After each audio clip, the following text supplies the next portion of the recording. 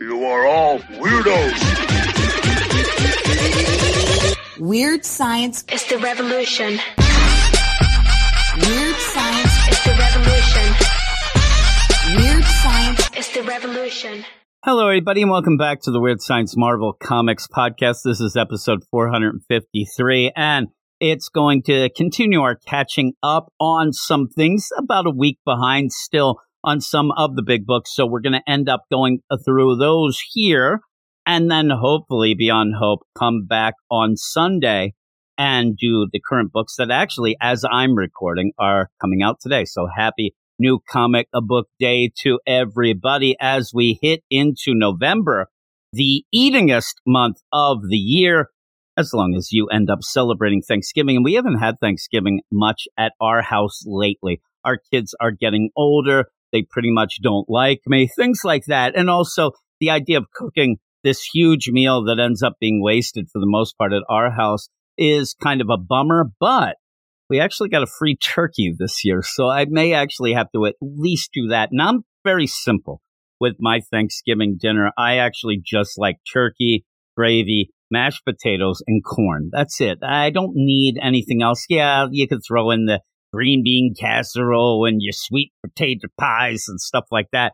But for the most part, I actually enjoy those basics of that, and that's probably what I will make for my darn self. But like I said, we're going to go into some of these books. These came out last week, including Spider-Man, the Moon Knight Annual, The Return of Strange Academy, which was pretty cool, and maybe some others as well. But in all of that, before we go, please go over to the Twitters and follow us at WS Marvel Comics. And then if you do, you can end up telling me what you enjoy for your Thanksgiving. Maybe you like, I don't know, pecan pie. I don't know. I was going to say pumpkin pie, but for the life of me, I decided to say pecan pie. I don't understand things sometimes. I do also like biscuits, though, you know, to get in the gravies and stuff like that. You know, some fun stuff like that. But you can let me know what you think about these comics as well.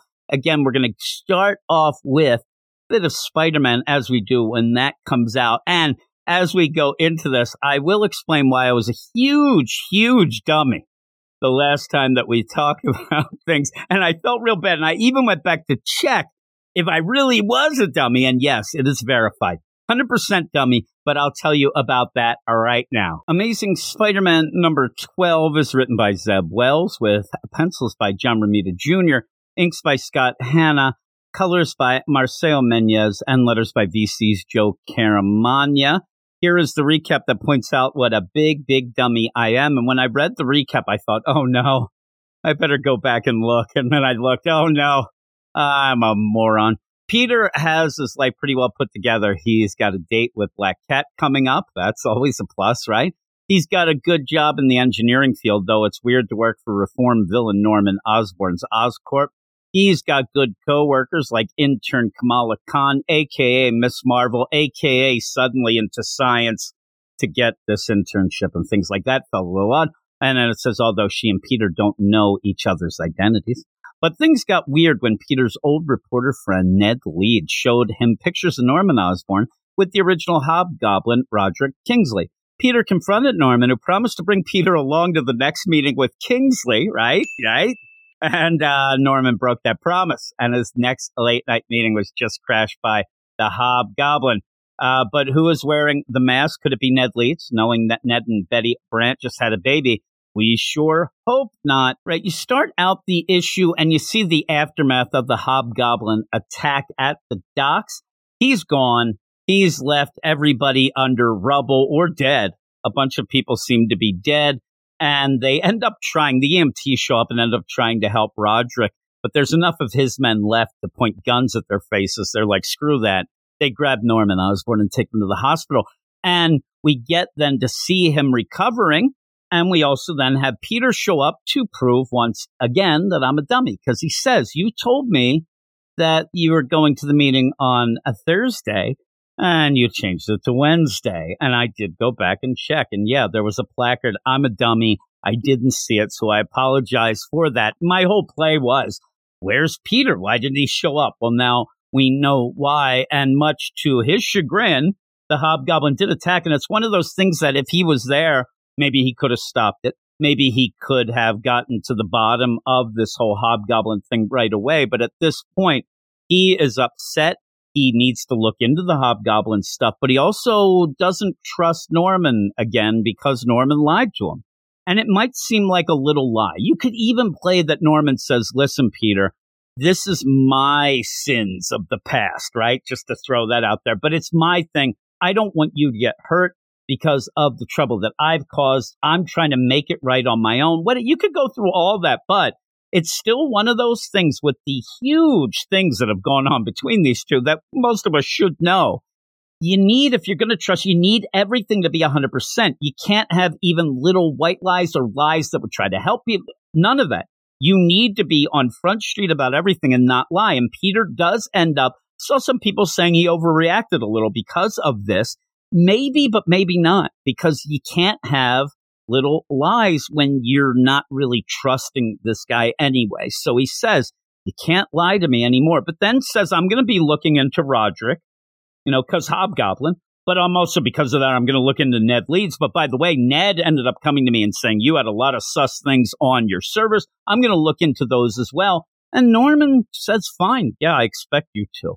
He says that he wants to make things better, but you can't lie, Norman. He does say that he didn't fight back against the Hobgoblin because if he does, that might bring out him, that whole deal with the goblins. So he does say, I got the crap kicked out of me. That's why I'm here, because I couldn't really fight back and didn't want to because of that. So Peter is going to go off and check into the Hobgoblin problem that has suddenly, popped its head out. And he goes to Betty. Hey, is Ned there? I need to talk to Ned. And Betty's there, and she says, hey, Peter, great to see you. Yeah, Ned, he's out doing his thing. He's looking into that story with Roderick and Osborne stuff. And yeah, he's real inspired, so I'm kind of happy for him. He's got that, moxie back. He's got his groove back. It may be a little too much, because Peter's like, really, nothing crazy, nothing weird. No, everything's fine. The baby, really, nothing weird or out of, the deal. Oh, well, there is that thing that he kind of dresses up like the Hobgoblin certain times. Oh, geez. And then Peter's like, all right, I'm out of here. I got to go find him.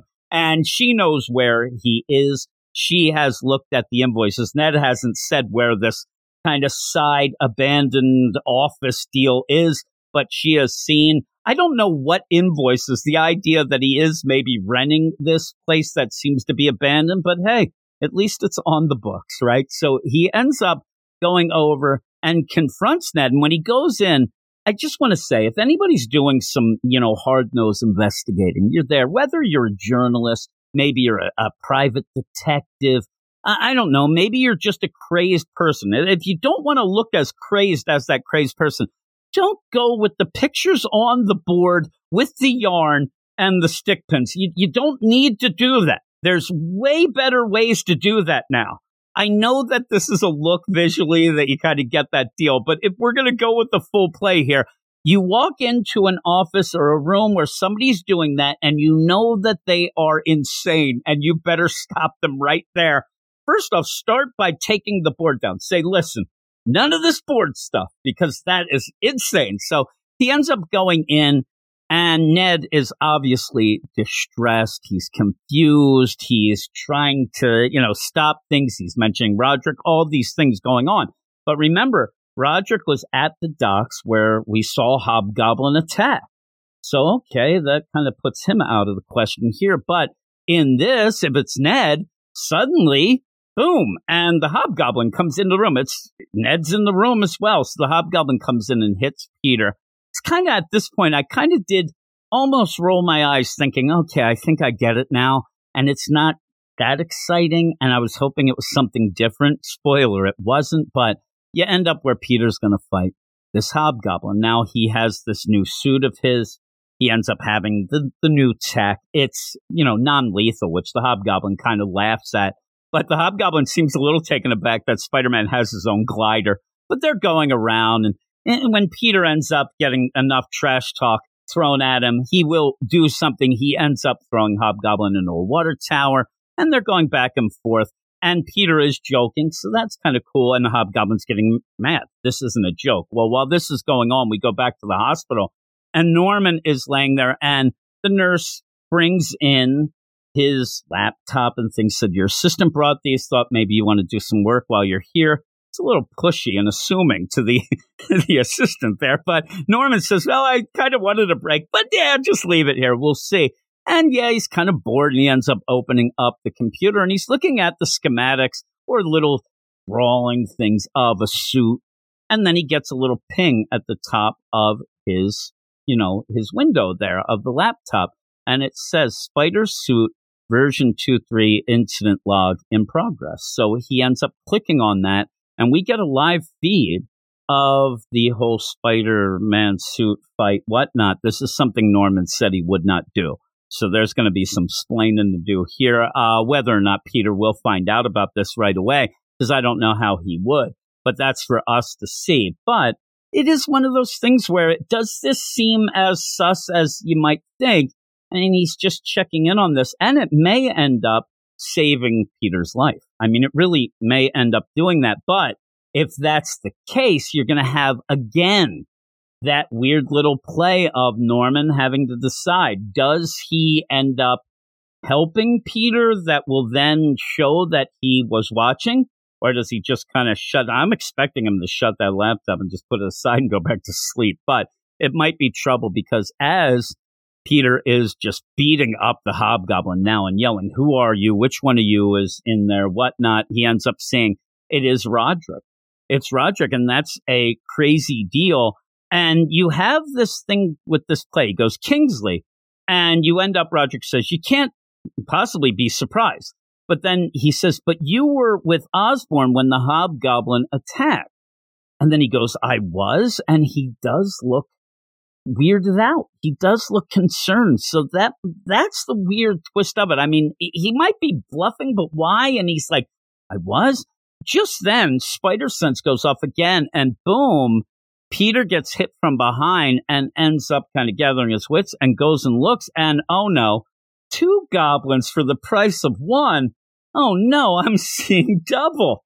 4 goblins. It'd be kind of funny, but yeah, it looks like the 2 goblins. So, and it says, yes, it was me. Pleasure to be back where I belong in the Winkler device. 1 Hobgoblin is back, and Ned Leeds makes 2. So, and they mentioned the Winkler device when Peter went in, almost the idea that Roderick was forcing Ned back into it. And then you get this, and it might be the case. So you end up with 2 goblins for the price of 1, I guess, and that's pretty bad. And again, that's Peter in big trouble, and Norman might be, well, Norman is watching. Is he going to help?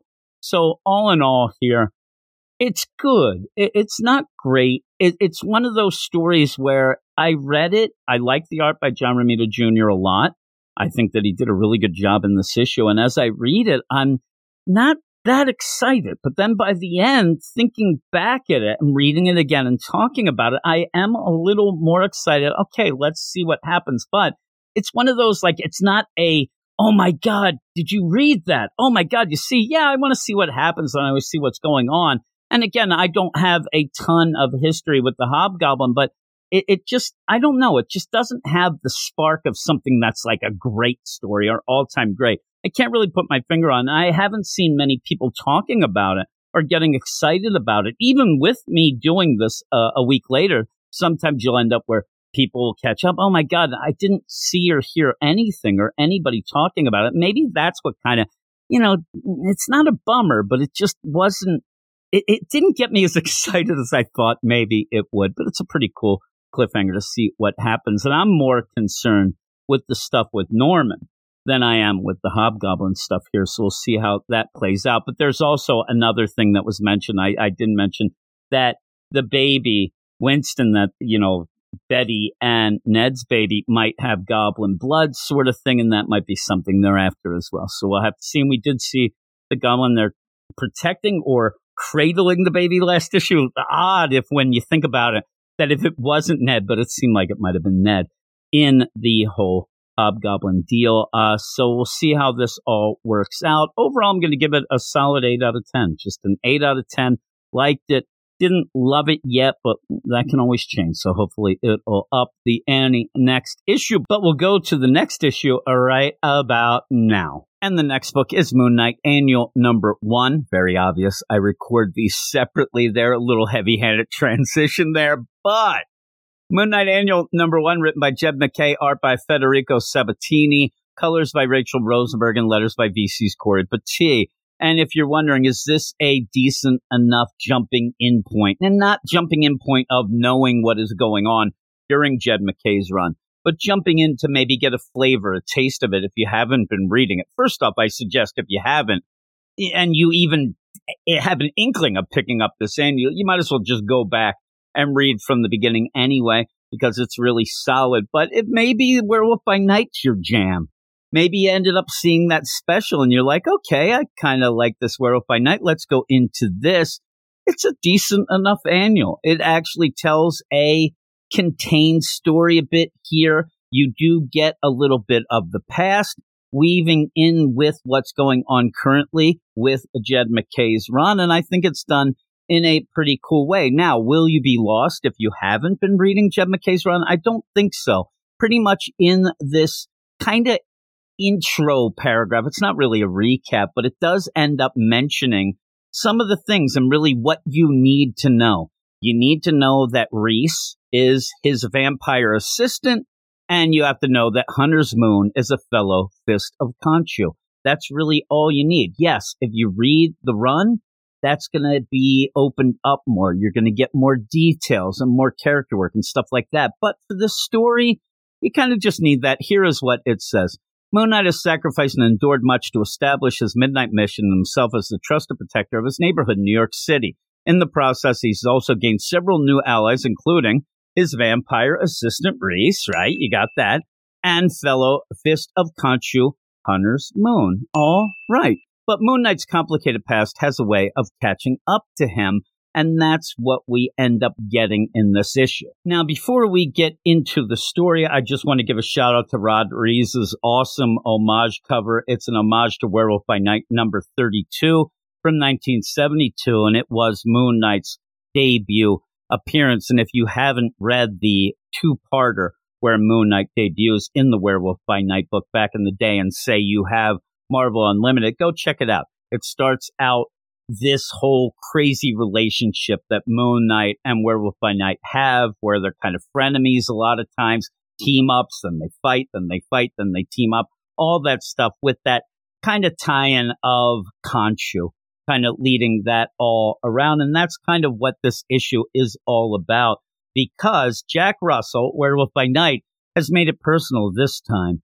He has kidnapped Mark Spector's daughter, Beatrice, and that is maybe taking it a little too far. As we open the issue, you do have Beatrice's mom and the old flame of Mark, Marlene, show up and say, hey, I need to talk to Mark. We got some problems. And Jed MacKay does a pretty good deal here, pretty cool way of not forcing it down your throat, but giving you a subtle little history of what's going on. You really could get bogged down by narration panels with something like this.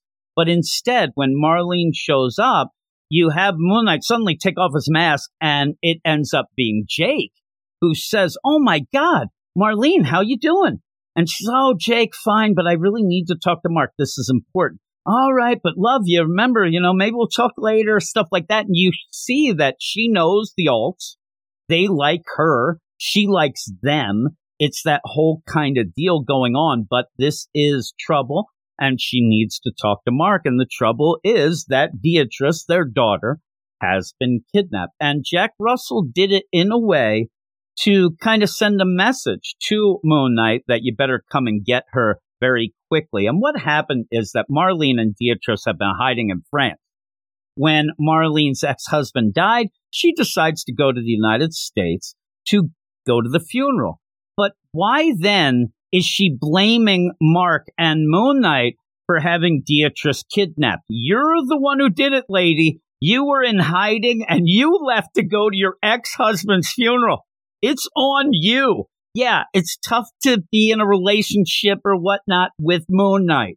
But this one's on you, Marlene. Don't give me your nonsense. If you were in the witness protection program right now and you went and did something that's stupid, it's not the FBI's fault. It's your fault. So stop it. But it is still something Mark is going to want to, stop. He's going to want to go and save Beatrice. So he will. And in the meantime, we do get to see that Jack is being nice to Beatrice. Almost sad that she has to be involved. But he mentions a prophecy that would end all this werewolf nonsense. It would take away the grip of Khonshu forever. And as we'll see, if this happens, Khonshu will die as well. That's something that Jack Russell, he's all for. So maybe he will go a little bit far to make that happen. And we continue that when you end up having Mark go to Bader, Hunter's Moon, to try to figure out what's happening and how they're going to attack this problem.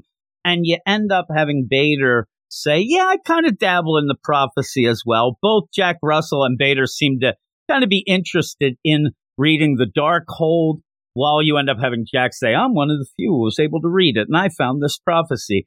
Bader ends up saying, yeah, I kind of heard about this. And he goes and tells this prophecy.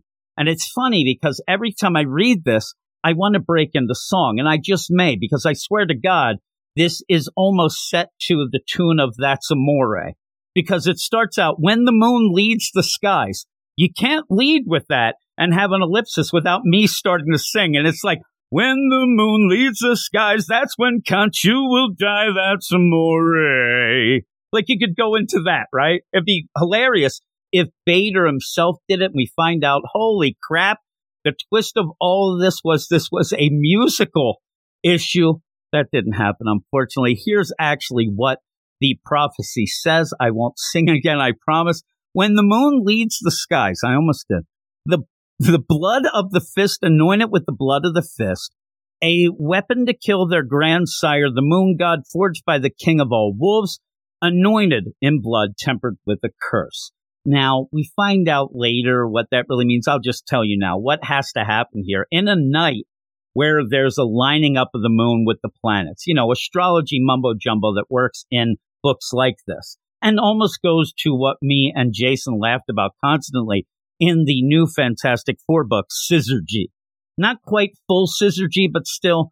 And so on this night, if you end up getting this, daughter of the Moon Knight, which isn't supposed to happen, but if there's there, and you're able to get the blood of both the Werewolf by Night and the blood of Moon Knight, kind of mix it up, a little black magic mumbo jumbo, and boom, you'll have Beatrice turn into the werewolf that will cure all of the werewolfisms going on and will break the hold of Khonshu and kill him. So all of this is something Jack Russell is all about. But on the flip side, dying is not really what Khonshu wants. So Khonshu is not in for this. Khonshu will make his presence in this issue in a way that he wants sus things to go, because he's a sus god. So what are they going to do? They're going to get into their car, and it's road trip time to go and save Beatrice. Now, if you pull back a little, there's 2 times in this issue where I thought, yeah, that was kind of forced. But if you think that Jack Russell will kill an innocent little girl, then yes, you need to get in that car and get to his mansion right now. If you think he might not do that at the end, then you could wait till the next morning, say 10 a.m., and then go knock on the front door and say, hey, I'm here for Beatrice. She's no good to you now. Let's go. Because all this has to happen this night. So if it doesn't happen, it doesn't happen. So you kind of could have Moon Knight just stay away. But maybe it's the idea, hey, Jack's desperate. But desperate for what? Because he still can't do it without it. But they end up hitting the road. And when they get to the mansion, it's a really cool cinematic play where the car is driving right at the front door of the mansion, and both Hunter's Moon and Moon Knight jump out of the car, and the car just goes right through the front door, because who wants to knock or open doors yourself? Just have your car do it for you. But in a smart play, you end up having the gasoline spillage from this wreck as it goes in and kind of wrecks into the foyer or the front room, whatever. It's going to take a lot of money. I don't know who's paying for the repairs, but all of that, you have that gasoline going, and the werewolves that are there with Jack Russell, they rely a lot on smell. So now all they can smell is the gasoline. And they say, like, it's almost like, oh man, now there's a surprise attack. Is there? Because they just ran right through your front door. You know they're there. Be on guard. This isn't exactly the most surprise of surprise attacks, but it works. And you end up where Mark says to Hunter's Moon, listen, you go get Beatrice. You make sure she's okay. I'm going to fight Jack Russell. And this is the second forced part, because Hunter's Moon says, whoa. The prophecy is that Jack has to get your blood. Why are you walking right into the prophecy then? You go get Beatrice. You guys skedaddle, and I will fight Jack Russell. But really, once you get Beatrice, and you can just run. You don't necessarily have to fight Jack Russell. You may even be able to, guy's a little crazed up this night. He's got this prophecy. He doesn't want to be a werewolf anymore, by night or by day, any sort of timing. He don't want to be it. So maybe we just grab Beatrice and run. And then they probably are like, well, we kind of just crashed the car into the front door.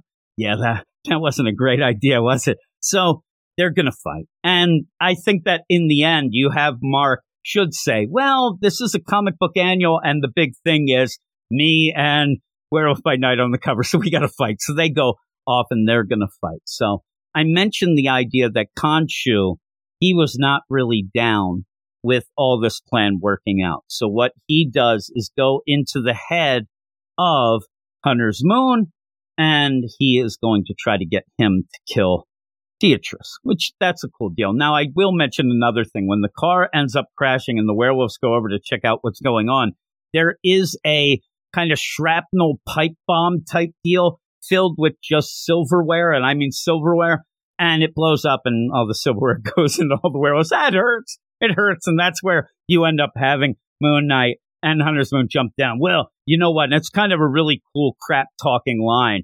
The hurt that you have now, you'll look back at as the best time of the end of your life, because I'm now going to lay on real hurt and, all that stuff. But it is to get Jack Russell to come out, and they're going to fight. And it's an extended fight. You end up having it back and forth, and you end up seeing kind of Jack Russell as a little bit of a sympathetic character here. He just wants to end this, and he hates Khonshu.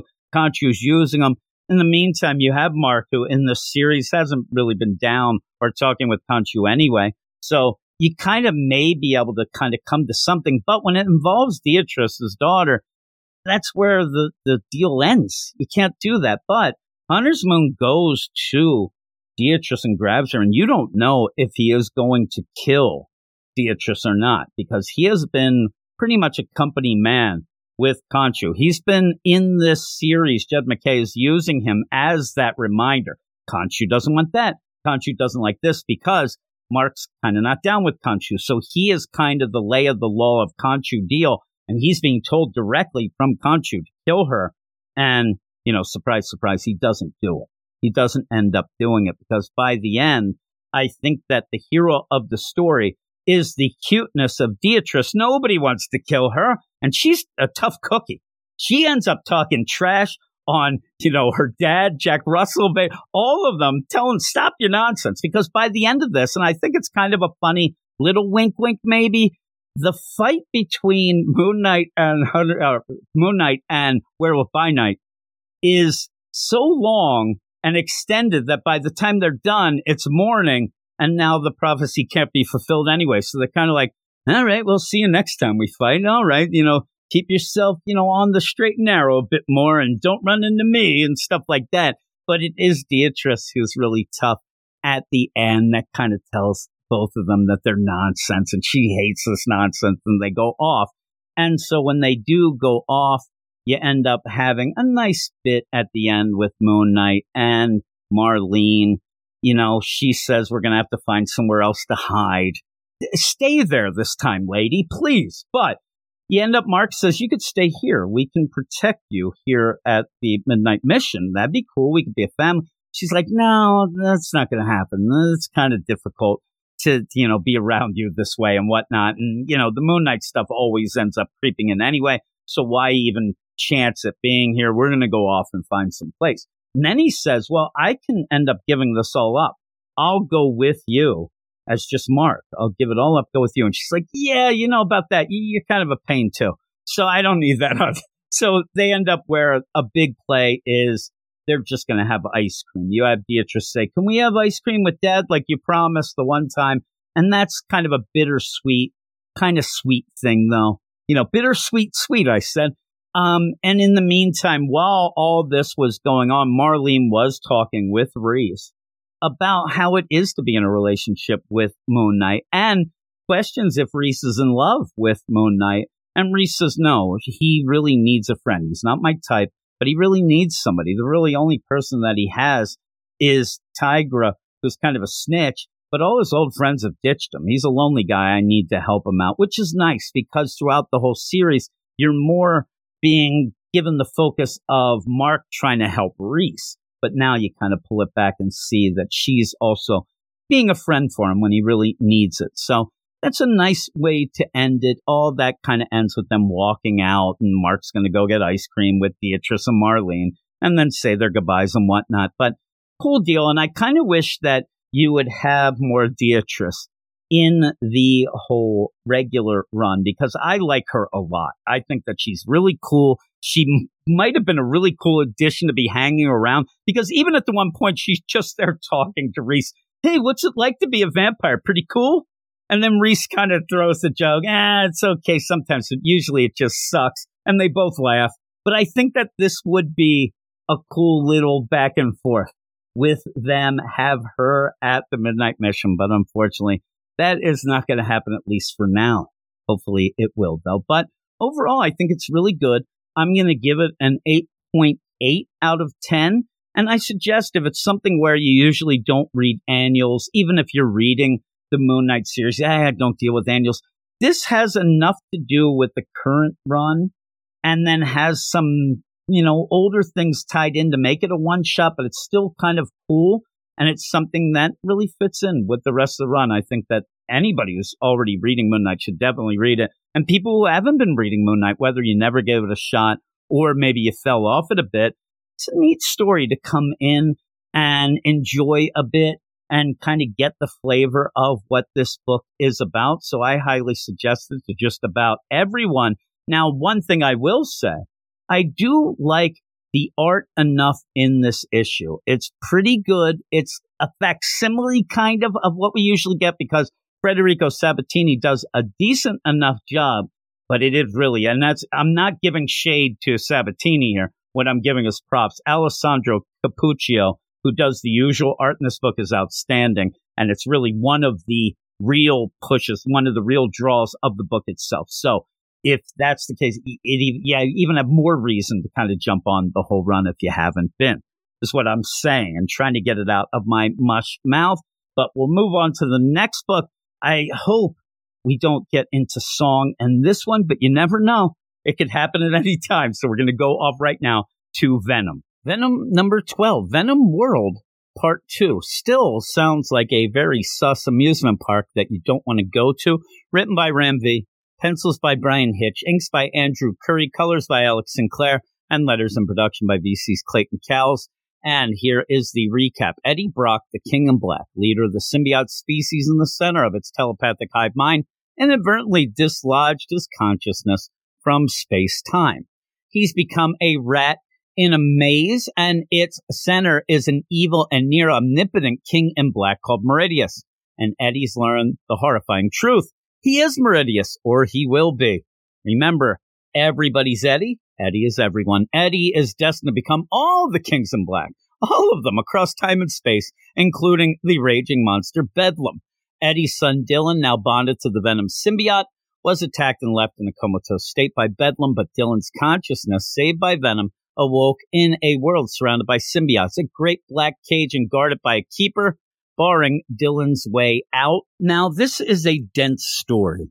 Ram V is throwing a lot at the reader, and I think that some of the things are supposed to remain a little mysterious, while at points I think he's trying to recap things that he didn't really deal with for a while, maybe to go forward. So all in all, I do like this issue enough, but it's one of those that by the end I felt exhausted trying to figure out what this is and what that is, because we are playing of the mind, a lot of it, and that always gets wacky. But then we end up seeing Sleeper kicking complete ass. But what is he up to? What are they doing? all this stuff kind of goes to the end that ends up referencing a bunch of things from Donny Cates's run, but not stuff that maybe people wanted to see or whatnot. It's very odd. I'm telling you, it's a wacky issue that big things happen, but I don't see anybody talking about them. And I'm wondering if it's because they're confused or if they just don't like it. I don't know. But you end up starting out with Dylan fighting his father, Eddie, but it's the memory Eddie that's kind of calling himself the Keeper. We talked about this last issue. Eddie's everyone, everyone's Eddie. So they're fighting. And in that fight, you kind of get this idea that the Keeper is trying to teach something to Dylan, trying to give his son of the mind kind of some info, maybe getting him inspired, all this stuff, leading to him then going to fight whatever is in the Cubozoid and get the heck out of there. And it's almost like a gatekeeper type of deal. And I don't mean what people might be thinking, the bad part. It's almost the idea you have to get good enough to defeat me and then you can move on. I can't let you go on before that. And eventually it does happen. You have where Dylan has the sword arm, the symbiote sword arm, and he eventually runs through Eddie with it. But in that, Ram V tries to get some feels out of this because there is Dylan fighting his father. But they keep getting pulled back because it's the memory of his father, not necessarily his father. And when real important questions come down, like, why did you leave me when you got your powers? You end up having the Keeper, memory Eddie, play dumb and say, I'm just a memory. I don't know. That stuff does not compute. But then starts waxing philosophy with the idea of, listen here, little boy. And here's the dialogue. And it's funny again because it doesn't really feel like Eddie. But hey, who knows what this Keeper is up to in this cosmic Eddie nowadays. Sometimes the only answers you get are the ones you figure out for yourself. Right there, he says that. You're like, so you don't know anything. I get it. You're a dummy. But then he continues as he's dissipating out and falling apart. The symbiote goo is kind of going away from him. And he ends up, but that path begins with stepping out of the shadows that fall so darkly upon you. All right, you got 2 seconds before you're going to dissipate. Get to the point there, Keeper. Seriously. And he says, we must all overcome our fathers one way or another. All right, now we're on the couch. And then finally says, as he's horrifically dissipating, maybe Eddie Brock leaving you had nothing to do with you.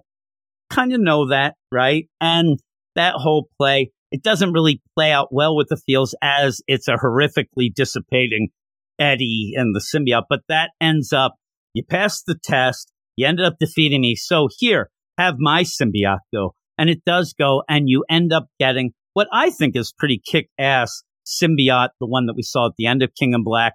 The, hey, kids, chains are cool. You got that Spawn-looking deal going, and now it's going to take it to the Cubozoid. It's going to run up them chains and jump into that Cubozoid. Let's see what goes on. And I was kind of fired up at this point. Well, then we go off to see what Sleeper's up to, because Sleeper is trying to go get the body of Dylan, the comatose body in the real world. He's trying to gather that up with a plan with Archer to get this and bring back Dylan. So we'll see how that all goes as he goes. The Life Foundation is bringing the body out, being led by our favorite Carson. You know Carson, Spearhead, with his anti-venom suit. We haven't seen him in a while. And I think that maybe this scene here, it does progress the plot, obviously, but I think there's also things in here to remind you about old Spearhead and also give you a little rundown of the power set of Sleeper. Now, also in that, right away, I'm thinking, okay, do we have Hank Hensley here, the sleeper agent that ended up being taken? And it seems like it is until he dissipates, and then I don't get it. But you end up having this big fight. You know, you end up having the Life Foundation goons. They end up using flamethrowers, stuff like that. And sleeper agent laughs and says, really, you got that old playbook? You're still going by that? Because that's not going to work. And then starts yelling out things like, I got a polyurethane monomer here. It got a little wonky, but you end up where sleeper agent is able to take them down and then go against Spearhead. And even with that ends up, and I'm telling you, what he's yelling out in these powers and the things that he says he's doing, I don't quite get what Ram V's going with, but I do believe that I read that Ram V at one point was a chemical engineer. So I think he knows what's going on. But when he says, if I synthesize an air-filled non-Newtonian fluid around my body, it tickles. Okay, it tickles. That's cool. I don't know what you're saying. But he ends up breaking the sonic spear that you have, Spearhead. Now, that's the problem is when you're called Spearhead and your spear ends up getting broken, I don't know. You might have to go and rebrand yourself. But in that, you do end up having the final power revealed where Sleeper says to Carson, you know, I have another power. It's not the power to love either. It's the power to make duplicates. Haha, got you. Dissipates. And then we end up seeing Sleeper loading up Dylan's body into the helicopter, and it's being piloted by Archer. So they get away. And it's a nice scene. I actually like it. I love Sleeper. I love seeing Sleeper kick ass. Plus, Sleeper's able to take it back to Carson, who ended up capturing him before. So you get a little vengeance. You have that grudge deal. I like that. They go off. So they're going to go and take. This is where things get really wacky. I'll tell you right now. They're going to take the body of Dylan to try to revive him. They're going to end up taking him to Baywater down in the sewers. And they have the Venom symbiote there that is kind of decaying. They're going to be able to kind of get that symbiotic stuff into Dylan. In the meantime, Dylan of the Mind has gotten to the Cubazoid. And so in that, you end up having this Venom all voice talking to Dylan, saying, hey, listen here, welcome to my abode. I like to call it Mia Clintar. And who are you? Who do you think you are, Dylan? And it's kind of a play almost like the movie Miracle, where you had it's like, who do you play for? Minnesota, the Golden Gophers. No, you go do laps. Who do you play for? Boston University. Nope, you do push-ups. Who do you play for? Finally, Michael Ruzioni steps up and is like, Team USA. Do I win? Yes, you do. Everybody were Team USA. It keeps asking Dylan, what is your name? Who are you? Who are you? Well, you know, I'm Dylan. Yeah, no. Besides that, what are you? Well, I'm Venom. No. I'm Venom. Who are you? And it keeps going and basically says by the end, I named you, Dylan. I was the one who named you. And now we need you to look at what you are, go through a rebirth, and then when you come out, you will emerge as what you really are. It's a really wacky progression in my mind of how this all works out. I think it could have been done a lot clearer, where you almost then go where Dylan looks in, hey, look at this mirror. It's more of a reflective surface. But look, oh no, I'm falling inside of it. And now I'm a fetus. And now I'm pushed out. And I look like I'm probably, in my mind, Terminator coming where I'm all crouched over. And now I'm going to emerge. And it's wacky. And so what you end up having by the end is as you have Sleeper and Archer revive Dylan with the symbiote that is there decaying and whatnot in the basement sewers of Baywater, you also have this of the mind Venom world explode because now Dylan is going to be revived in the real world, but he's being revived as a new form that goes by Codex. Here I am. And he ends up having this deal where you don't even, in my mind, I didn't even know who was saying this, what was going on. Dylan Brock is the name of Eddie's son, but I'm not human. Venom is your name. I am not Clintar. I am the broken chain. I know it now, the truth, the meaning. I am not a cage, not an eventuality, but an endless possibility and a freedom. I am a key, a codex. And boom, I wish that in that last panel, because he ends up in the sewer water of Baywater, I wish that you saw next to him Archer and Sleeper, because at first I didn't know where he was. And he has now the look of not Dylan, but he has the look of Dylan from the Venom Beyond story that we had, that whole Elseworlds type deal, future weird deal where you did have Dylan in that being the King in Black there. So you end up having that. Also, he has the Necro Sword. There is a lot of crazy thing. He has the All Black. He pulls that out at the one point to have this explosion, and now he's there as that Venom Beyond look with the Necro Sword there in the sewers of Baywater. And I'm like, holy crap, this is pretty big. But I didn't see anybody talking about it. And even when I asked people, hey, what happened here, what happened there, they didn't seem to know.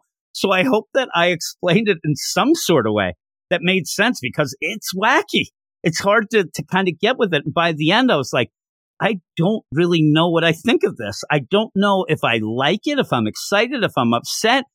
I kind of was a bit excited. I kind of, it's weird because just this last issue, last week when I did the Carnage review, Ram V, I got excited by the end of that when they mentioned Venom, but it still ends up. I'm excited. I think this is cool, though I wish that Dylan could have just been Dylan. This may end up, and I don't know how this plays out, and I don't think as many people are going to get upset at this, but kind of feels like what they did to John Kent over at DC. I wanted to see Dylan become his own Venom, not in this way. I actually wish that after King in Black, Eddie would have went, and he's of the hive mind, he's doing that stuff, and just let Dylan kind of be Dylan Venom, see what he's got going on and all that, and then eventually maybe get to this stuff, but we'll see. I don't know. I don't know what anybody thinks about this. Nobody's talking to me about Venom. So if you want to, I'll just mention it now. We still have one more book, but if you want to, you can get a hold of me on Twitter at WS Marvel Comics. If you follow us, I will follow you back. I say that as not a catchphrase. It's what we do. And then you could send me a DM and say, well, I kind of liked it because of this, or you missed that because, again, it's easy to miss things. I'm a dummy, all that stuff. But by the end, I'm like, all right, like there's some big stuff going on. So with that, I'm going to give it an 8.5. I actually did like this issue a lot more than what we've been getting, even with it being wacky and of the mind and stuff like that. By the end, it took me a while, a lot of readings too, to get to this point. But I think that that's some big stuff and some kind of cool stuff. But we'll move on to the next book. And the last book we're going to talk about is fan favorite, Strange Academy. It's Strange Academy Finals #1, written by Scotty Young, art by Humberto Ramos, colors by Edgar Delgado, and letters by VC's Clayton Cowles. I like Strange Academy. I ended up falling off at the very end. You ended up having massive delays. You ended up having tie-ins, annuals. All that led to me not actually being caught up. And I did catch up to record this. Then I go into this and I see that Scotty Young is well aware that a lot of people didn't finish out what came before. And he ends up having a clever way beyond the recap page of recapping, getting everybody up to speed going into this. I thought it was really well done in a play that's like a hello, mudda, hello, fada. But we'll get to that because I'm going to read the recap page right here. Strange Academy is divided. Emily's increasing frustrations with the faculty reached their boiling point when Calvin was expelled for dealing wishes to the rest of the student body. And as we've learned in the magical world, wishes are meth. That's just plain and simple. Finally, having enough, she led the majority of the other students in a walkout and hid in the Sanctum Sanctorum. But when the students were discovered by Dr. Voodoo and Zelma, Emily revealed just how far she was willing to take her rebellion. After turning the mindless ones against her former teacher, she opened up a portal to the dark dimension where the students who still believed in her cause followed, and a lot of them did. So she is now in the dark dimension. They went to a camp that she used to go to, but then the camp gets taken into the dark dimension is what's going on. So at least they have a nice little area that they're going about. But I said that there's this neat little hello, mudda, hello, fada kind of Camp Granada deal. And you do start out with a student writing home to her mom and dad. And hey, dear mom and dad, things are a little wacky here. I don't know if you heard, Dr. Strange got killed. This Emily girl got really upset about this Calvin guy getting expelled, kind of all that. But what led to this, but also showing that some of the people are a little, and kids, are scared. They don't know what's going on. Maybe they don't fully trust Emily anymore. And you really do get to spell out the stuff with Doyle and Emily, this prophecy of who was going to end the world, who was going to end Strange Academy. It's one of them. At first, we're really led to believe it's Doyle because, of course, he's Dormammu's son. You would think that he's the sus one, but now the kids are saying, I don't know. It might actually be Emily. I may have picked the wrong side here. And trying to send this letter home to mom. The letter gets intercepted and Emily burns it. I ain't going to deliver that letter. And what I think this reminds me of the most, and I don't know if Scotty Young saw the movie or whatnot, it's a movie that I don't hear a lot of people talking about, even though it had a huge cast of Sean Penn, Tom Cruise, Timothy Hutton, a lot of others. It was Taps, the movie from the 80s. don't hear a lot of people talking about a military academy where the students end up taking over. That didn't end well. I don't know that this will either, but with all of that set up where you have Zoe starting to really question Emily, and the big play is Emily keeps saying, yeah, but what about Calvin? That's her martyr. Zoe calls her out on it. Oh, Calvin this, Calvin that. Finally, Zoe says, if you're so concerned about Calvin, where is he? Why didn't you go and find him? You could have even brought him here with us to the dark dimension, and then he wouldn't be having problems or whatnot. But why aren't you going to find him then if that was your deal? He's your symbol. You don't care about it. Get out of town, you. And they're really starting to butt heads. Well, we go to see what Calvin is up to. Well, Calvin is dealing out the wishes / meth and maybe heroin. I don't know. But he is dealing, and he, these older guys, he ends up giving them, of course, the first taste is free routine. They have tasted and tested the wishes. The one kid says, oh man, it was awesome. I got wings and I was flying around for a full day. This other guy, maybe not a real thinker, he's like, yeah, I was able to eat pizza for 24 hours straight without getting sick or even feeling full. I'm sitting to myself saying, how much money do you have to buy all those pizzas? I mean, if you're going to wish for things, maybe just wish for unlimited pizza. When I snap my fingers, I get pizza. Who cares how many you can eat in a day? Well, what are you doing, challenges on YouTube? I mean, maybe you can. Maybe that's how he gets his money for the pizza. I don't know. That is the opposite, deal. It drives me nuts, these kids nowadays. But then, yeah, you end up where we need more, bruh. You got to give us more. And that's where Calvin gives them the first taste is free. But then these older kids go, yeah, we kind of know that routine. We're going to flip the script here. We're going to beat the crap out of you and take your wishes. Oh, no. I want Calvin to suddenly use a wish. I wish that they don't kick the crap out of me. Oh, my goodness, it worked. Calvin would get it and be like, I want pizza for 2 days. Stop it. But yeah, they kick the crap out of him and steal the wishes. That is not going to go good with Gaslamp when he goes back to Gaslamp and says, oh my God, Gaslamp, I'm sorry. I'll help you get this back. Gaslamp says, oh, I know you will, and sends him down below to the drain where you have pretty much the Matrix-esque kind of deal, almost a Dickensian type of feel as well, with a steampunk deal that goes well with the Gaslamp, right? It all works out. Humberto Ramos's art is great. And you're going to get strapped to the machine while they suck the living heck out of you and get your wishes.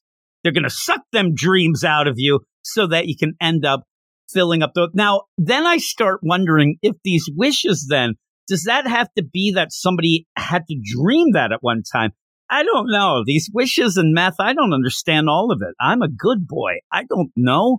When I heard originally about that crocodile stuff, remember that? The bath salts and things? Scared the crap out of me. I thought that there was going to be a zombie plague.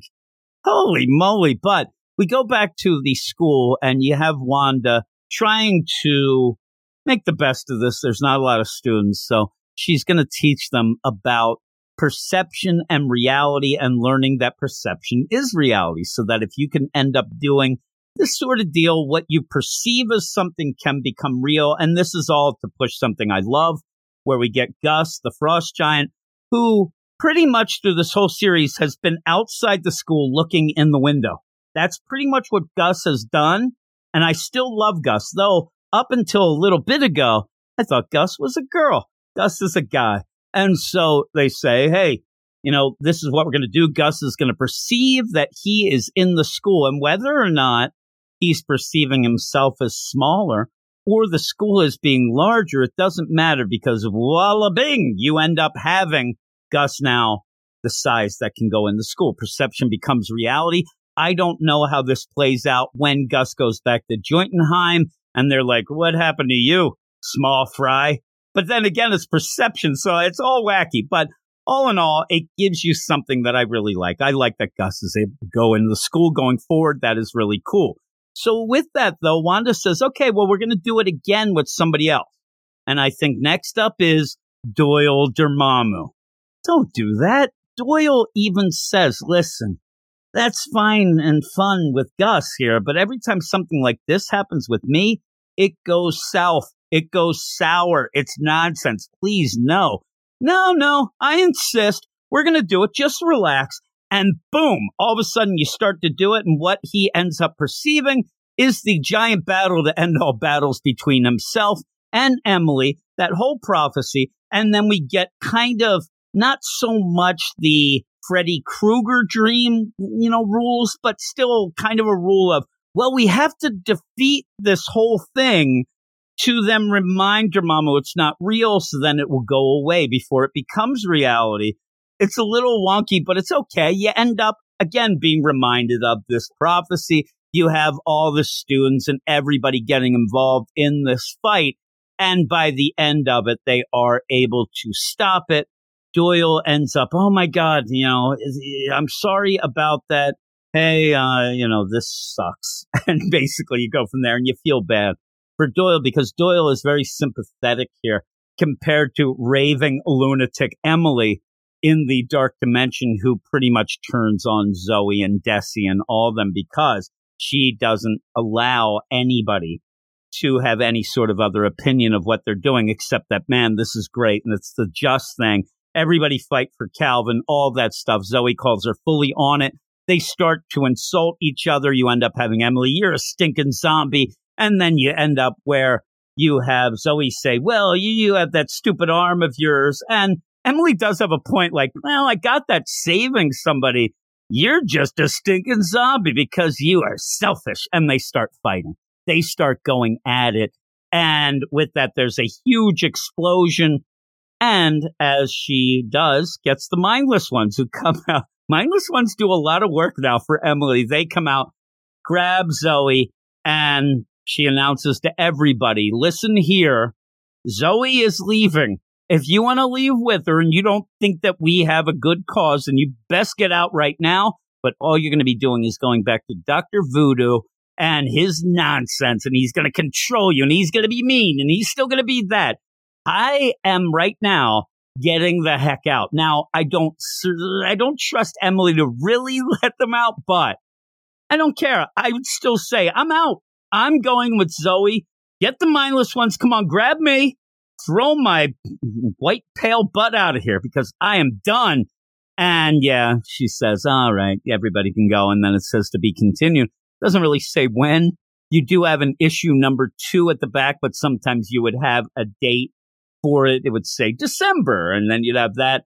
I think that Scotty Young has learned his lesson because every time he did that, it never came out that month. So we just know that issue number 2 will come eventually. So we'll see. And it may have been solicited by now. I may not have seen that. So if it is coming out, I hope it's coming out soon because I did like this.